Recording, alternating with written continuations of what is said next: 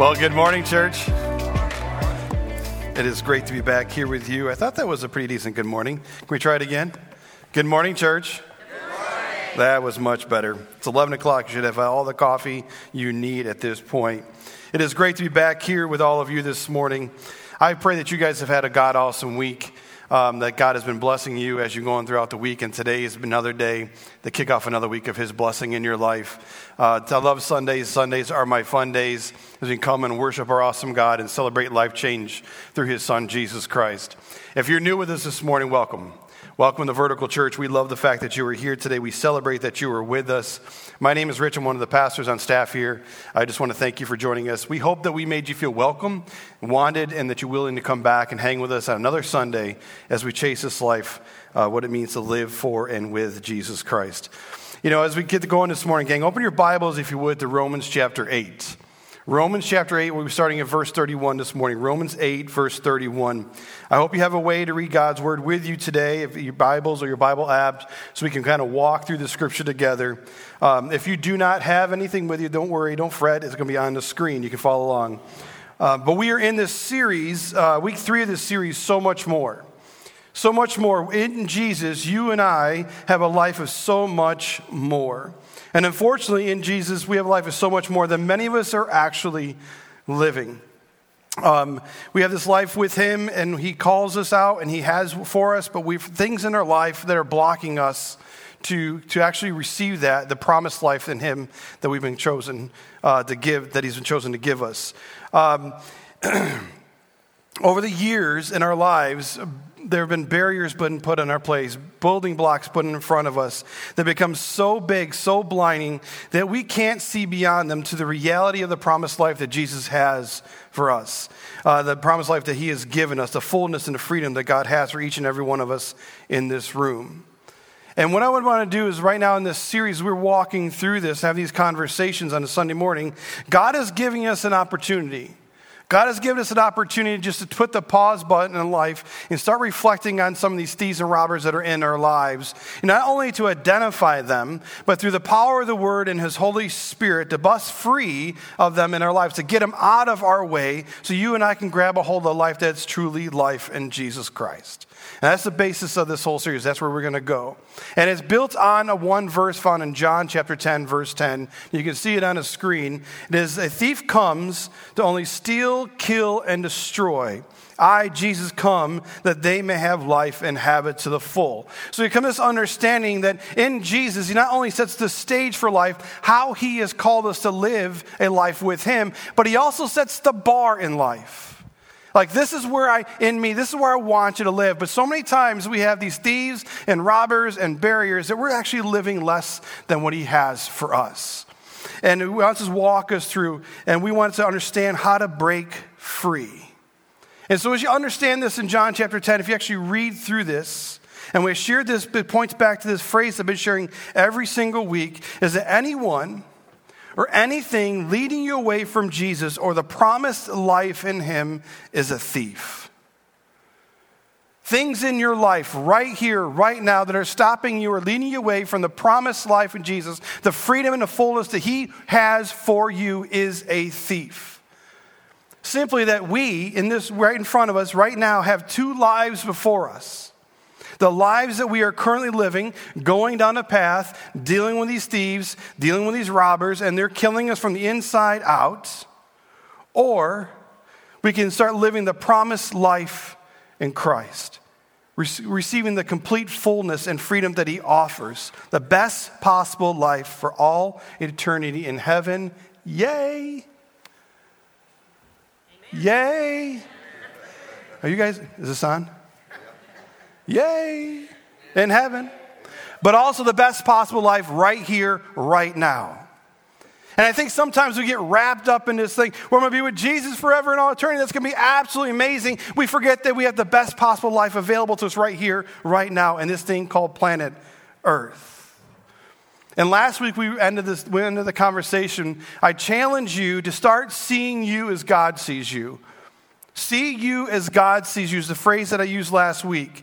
Because having the right view of ourselves, the right perspective of who we are before God, gives us the firm foundation that we need to start busting free. See, when we truly understand who we are in Jesus, the things that stand us in front of us become a barrier from receiving everything start to fade away. We look at them for what they are and understanding because we understand who we are in Jesus Christ. And they start building this foundation, and this morning we're going to continue to build that identity issue that many of us have. See, right now you're open to the book of Romans. The book of Romans was written by a sold-out follower of Jesus, a guy named Paul. Paul at one point didn't like Jesus, didn't like the church or anything about it, but as he came face-to-face with the risen Christ, his whole life changed. I say all the time that Jesus changes everything. But outside of Jesus, I think Paul is one of the most influential people in human history for the gospel and for the cause of the church. As you read through the scripture and what his words were, how God used him, he's one of the most influential people that God has used for the kingdom. And when I come to the book of Romans, when we step into this conversation, the phrase that comes to my mind, it may not make sense to you, but I will try and explain it, is a theological juggernaut. That's what I think of the book of Romans. The book of Romans to me is a theological juggernaut. Theology meaning that it's a deep study of all things God. Juggernaut meaning it never ends. It just keeps on going. As we read through the book of Romans, it continues to pour out overwhelming force of truth about who God is, the presence of sin in our lives, and how salvation comes about, and how Jesus continues to reform us, make us more like himself, and how that's what he wants to do in our life. And so when we continue to read this, it overwhelms us. And I think if we'd actually stopped and we looked at the book of Romans, we read it at half speed. I don't know about you, sometimes I read scripture, I'm like, blah, blah, blah, blah, blah, blah, ding, done. You know, if we stop and actually read what God is saying to us through this book, maybe half speed or quarter speed, maybe you got to just kind of go snail speed, I don't know what it is, but we'll start revealing the richness of what God has for us in his son, Jesus Christ, and how amazing that is. And with that being said, this morning, I believe we're stepping into one of the most powerful chapters in all of Scripture, and that's Romans chapter 8. Maybe someday we'll walk through a complete series as we walk through it. But today I want to focus on some of the end verses to kind of go where we're going for the purposes of this morning's conversation. So if you have your Bibles open, Romans chapter 8, starting in verse 31, or you can follow on the screen, it says, "What then," this is Paul talking, "what then shall we say in response to these things?" Let's just stop right there. These things that Paul is speaking about actually are found several verses prior. He starts laying out all these things, and he sums it up in verse 30 of what these things are. Look at it on the screen in verse 30. It says, "And those he predestined, he also called. And those he called, he also justified. And those he justified, he also glorified." See, Paul is proclaiming that not only we were predestined to be with God, that he called us to himself. That before anything was anything, God chose us. He had it in his mind for us to be with him. And it goes beyond that. It says we are justified, meaning that you and me are put in a right standing before God. That through Jesus Christ, his life, death, and resurrection, and our surrendering our lives to him, we are able to stand rightly justified before the King of Kings. And then he says we're going to be glorified or being glorified. That means that right now, as we're pursuing this life with Jesus, we are becoming more like Jesus. And then one day we're going to cross the threshold into heaven. Yay. Okay, just making sure you're still with me. Yay. And we become more like Jesus there. And that's going to be a beautiful day when that takes place. And that's when our salvation becomes complete, because we're going to be with our Lord and Savior for the rest of eternity. And Paul says, "What then shall we say in response to these things?" What do we say in response to these things? But then he adds a statement or a question at the end of the 31st verse that changes everything. And these words at the end of this verse are revealing so much of our stance before God in this world and our relationship with him. And it says, look at this on the screen, it says, "If God is for us, who can be against us?" If God is for us, who can be against us? And I'm wondering if you saw it. Did you see the 4 words that sets the foundation for you and I breaking free? There are 4 words that take every thief and robber and gives them the eviction notice. 4 words that punches our enemy in the face and states, you no longer have a hold on me. 4 words. Did you see them? Well, just in case you didn't, I'm going to tell you what they are, okay? Walk you with me. This is it. God is for us. 4 words. God is for us. God is for you. That's a crazy, powerful statement that in the middle of life, in the middle of our lives being stolen from us, being robbed from us, being pushed down, telling us who we weren't, not who we are, that we miss the full implication of these 4 words in our lives, that God is for us. Have you ever stopped? Have you ever stopped and asked, what does it mean that God is for me? Have you ever slowed down and to think through how these 4 words impact our lives if we let them? God is for you, for you, for you, and for you. Let's just walk through this for a second. I want to talk about this God. Get a little God. The one who's creator of everything from nothing. That is who God is. God, the creator of life itself. God, who is the sustainer of every life at every moment, considering right now as being part of those moments. If you look back at Job chapter 34 and look at verses 14 and 15, this is kind of the God we're talking about, is it was his intention. He's talking about God. If it was God's intention and he withdrew his spirit and breath, all humanity would perish together and mankind would return to the dust. If it was God's intention, this is the God we're talking about. He is the one who gives life. He's the one who created everybody, Adam, from the dust and breathed life into his nose, and he gives us breath every single moment. If it was his intention, he could take it all away and we'd all turn back to dust. That is God. The one who places stars in place and knows them by name. Each one. The one who formed you in your mother's womb. The King of the kings. The one who is fully, completely, everywhere, all at once with all his majesty. He is the one who is right here, right now, with all of his glory.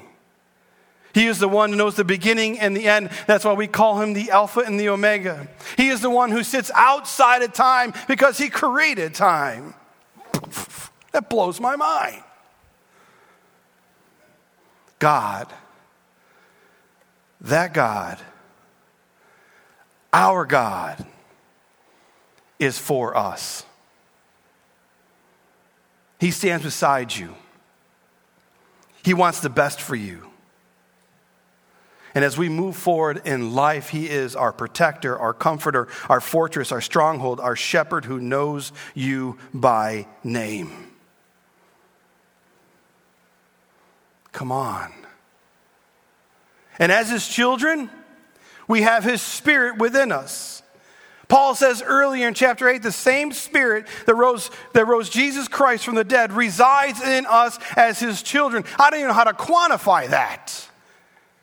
Like, he is in us, and that spirit rose Jesus Christ from the dead. It just blows my mind again. All right, so I shared this first service. You can't laugh. I'm going to date myself here.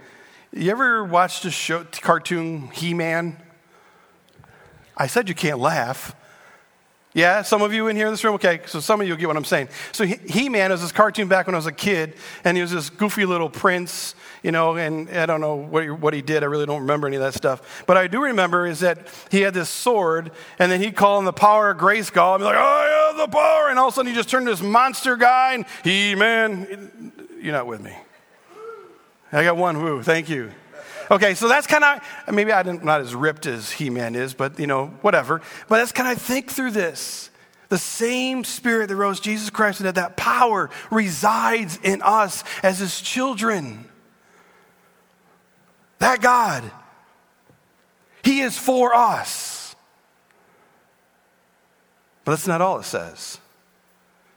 It's not all it says. Paul completes a statement that shows us exactly what God is for us means.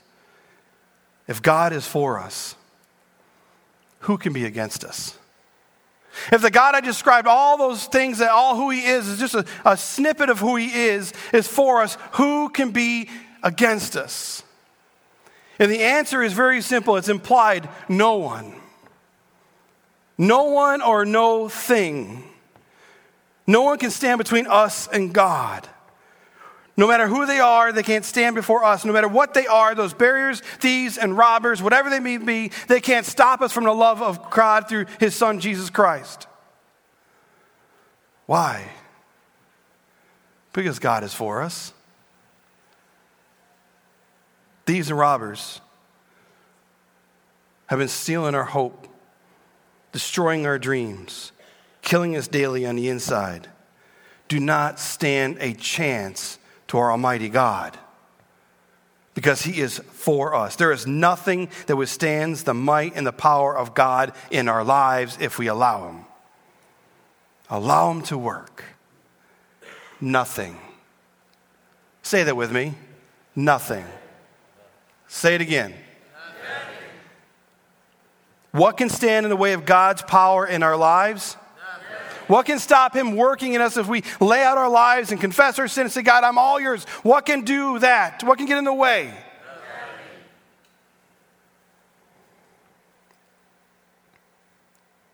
Not your shame. Not the past. Not what others have said to you or about you or done to you to make you feel worthless. Telling that you will amount to anything. Not the fears that have been holding you captive for years. Not the habits. Not the addictions that have been literally cutting your lives out at the knees. Nothing. Absolutely nothing can stand in the way, because God is for us. Amen? But then Paul doesn't leave him alone. He actually throws down some justification words for his words. Like, this is why I can say these things. Look at verse 32. He who did not spare his own son, but gave him up for us, how will he not also, along with him, graciously give us all things? Who will bring any charge against those whom God has chosen? It is God who justifies. Who is the one who condemns? No one. Christ Jesus, who died, more than that, was raised to life, is at the right hand of God, is also interceding for us. Our God is standing over us. Our Lord Jesus Christ is interceding for us, stepping in the middle, pleading our case, taking our punches, proclaiming today and every single day, not today, Satan. You don't have a chance. You don't have the authority in their lives. You don't have the power to hold them down. Why? Because I am for them. And then Paul continues. He says, who shall separate the love of Christ? Shall trouble or hardship or persecution or famine or nakedness or danger or the sword? As it is written, for your sake we face death all day long. We considered as sheep to be slaughtered. He's quoting Psalm 44. If you go back and read it later, he's walking through this idea, what were all the stuff we're going through, God, and they're calling for him to intervene. He says, no, none of those things. And all these things, you, me, we, the church, those who are in Jesus are more than conquerors through him who loved us. And everything that's coming at us, everything that we're dealing with in life, those thieves and robbers that are standing in the way, those mountain-sized barriers are in front of us that we can't see the promised life behind them. We're more than conquerors over them. See, I think we need to, again, slow down and see the significance of the statement. We need to understand what more than conquerors means.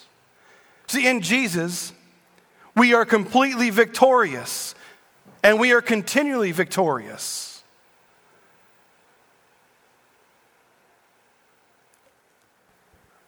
I don't think you're with me on that. If you said yes to Jesus, he is your Lord and Savior, you are completely victorious for what's in front of you.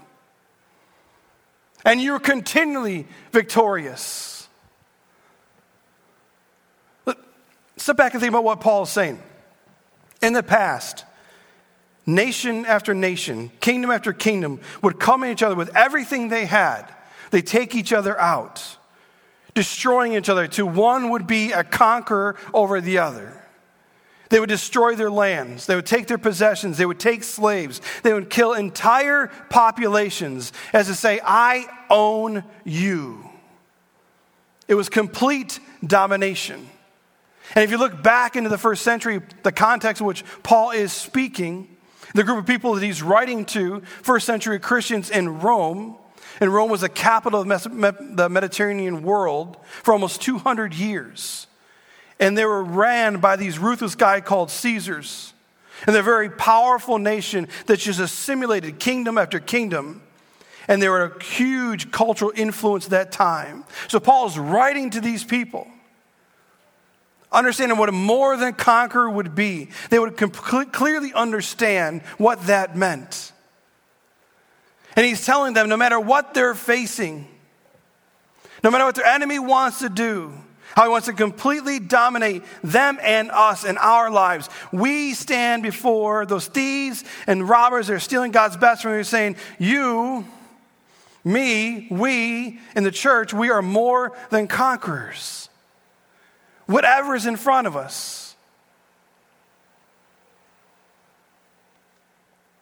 we are more than conquerors.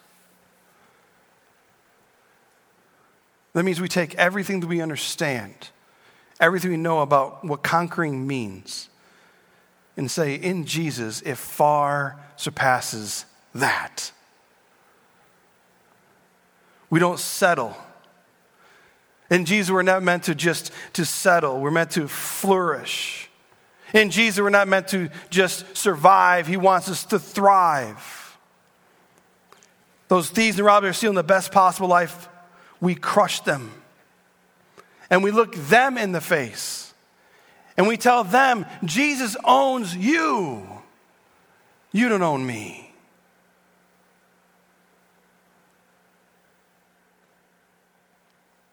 I think we forget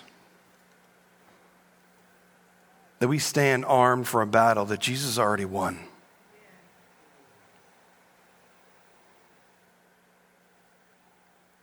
He already proclaimed victory before we even stepped on the battlefield. And in him, we have been promised victory.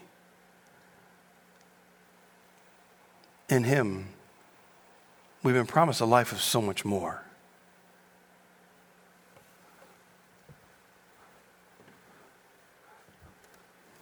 But we failed to believe it. We failed to live it. And I wonder why. And if this is true, that we're completely victorious and continually victorious in Jesus Christ, that means we need to take these mountain-sized barriers that are in front of us and make them meet the guy who made the mountains himself. We need to bring our fears and our worries, our anxieties, our insecurities, and let them meet the God that we know, the God who is for us. And let them be crushed by the truth of the word of the gospel. Because we have been redeemed. In Christ, you are a new creation, friends. The old you is gone, the new you is here. And the new you, because of everything Jesus, is a conqueror of the old you. The old life, the old habits, the old addictions, the old failures, the old shame. The new you has been set free.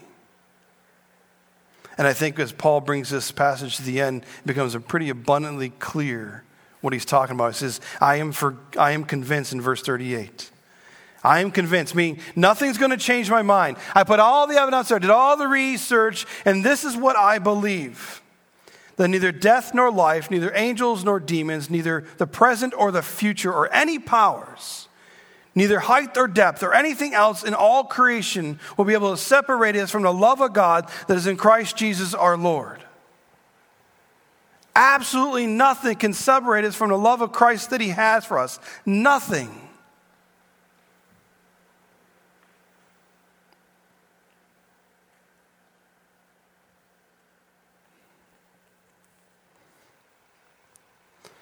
Again, why don't we believe it? Why don't we live it? If the scripture is true, you know, 2 weeks ago, we hand out some verse memory cards. And I asked us as a church to memorize 2 verses to start proclaiming the freedom that we have. Understanding that who we are in Jesus and what we have through his word. And then we put out there on our Facebook page this lock screen. Like, okay, well, here's another help. Because, you know, we leave our Bibles, we leave those cards, we lose our cards, whatever. But for some reason, we never leave home without our phone. So we can pick it up and say, okay, this is what I should be memorizing. This is what I should be, remember who I am and who stands before me and who walks with me, who's within me. And you can read these verses and understand it and proclaim it. And we've been given everything we need for life. That God is for us. His son died for us to have a life with him. He's given us his spirit to be within us, to guide us. His word to be a lamp for us, to free us. It is our weapon.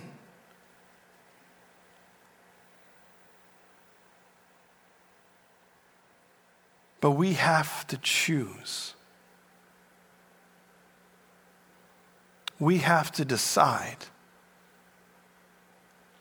Am I okay with the life that I'm living?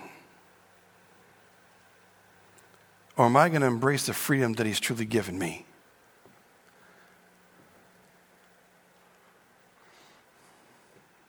You have to decide that.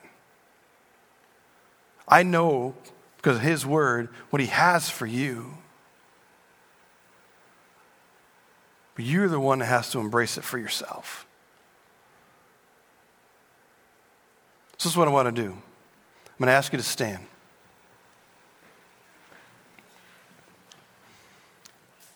And we're going to read through these 2 scriptures in 2 Corinthians 10. We're going to read them out loud together. And my hope is you start believing them and understanding what they mean and start breaking free.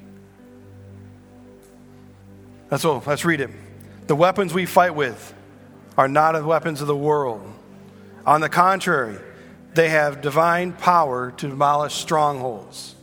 We demolish and every argument that sets itself up against the knowledge of God.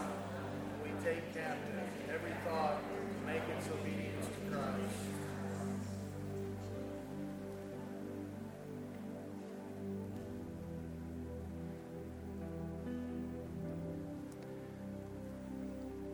That's for you. I don't know what you're fighting. I don't know what's in front of you. I don't know what's holding you back or pushing you down. But that's the truth. And that is for you. Let's pray. Father, we thank you. We thank you for who you are. We thank you for your love for us. We thank you for Jesus. God, as we walk through this series trying to understand the life is so much more that many of us are not living.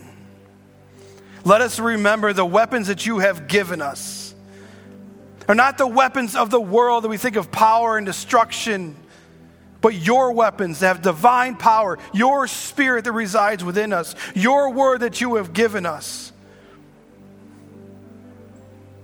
To set the captives free. To demolish the strongholds that are holding us back.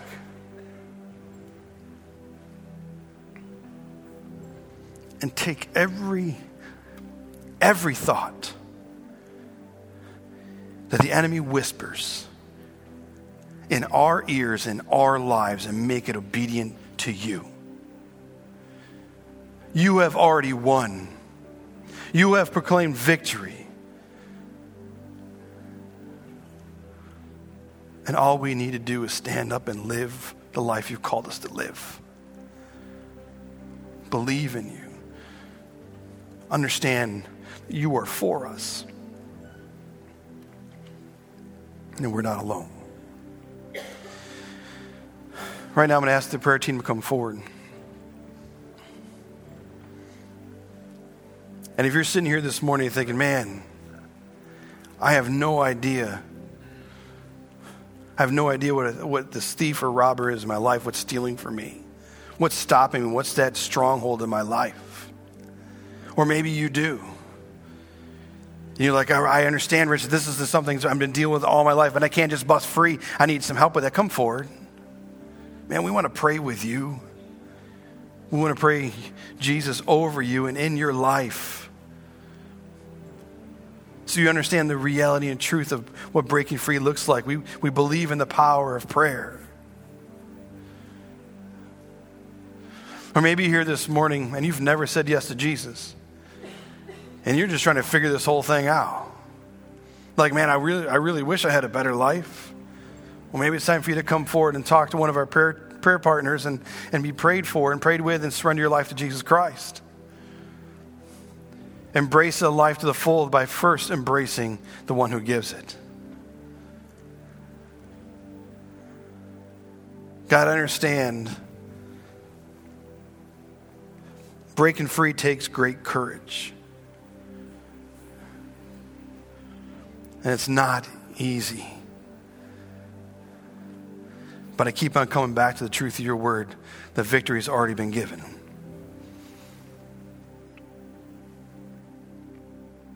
May that carry us through. May we trust in you. In your son's name I pray. Amen. God bless, church. Have a great week.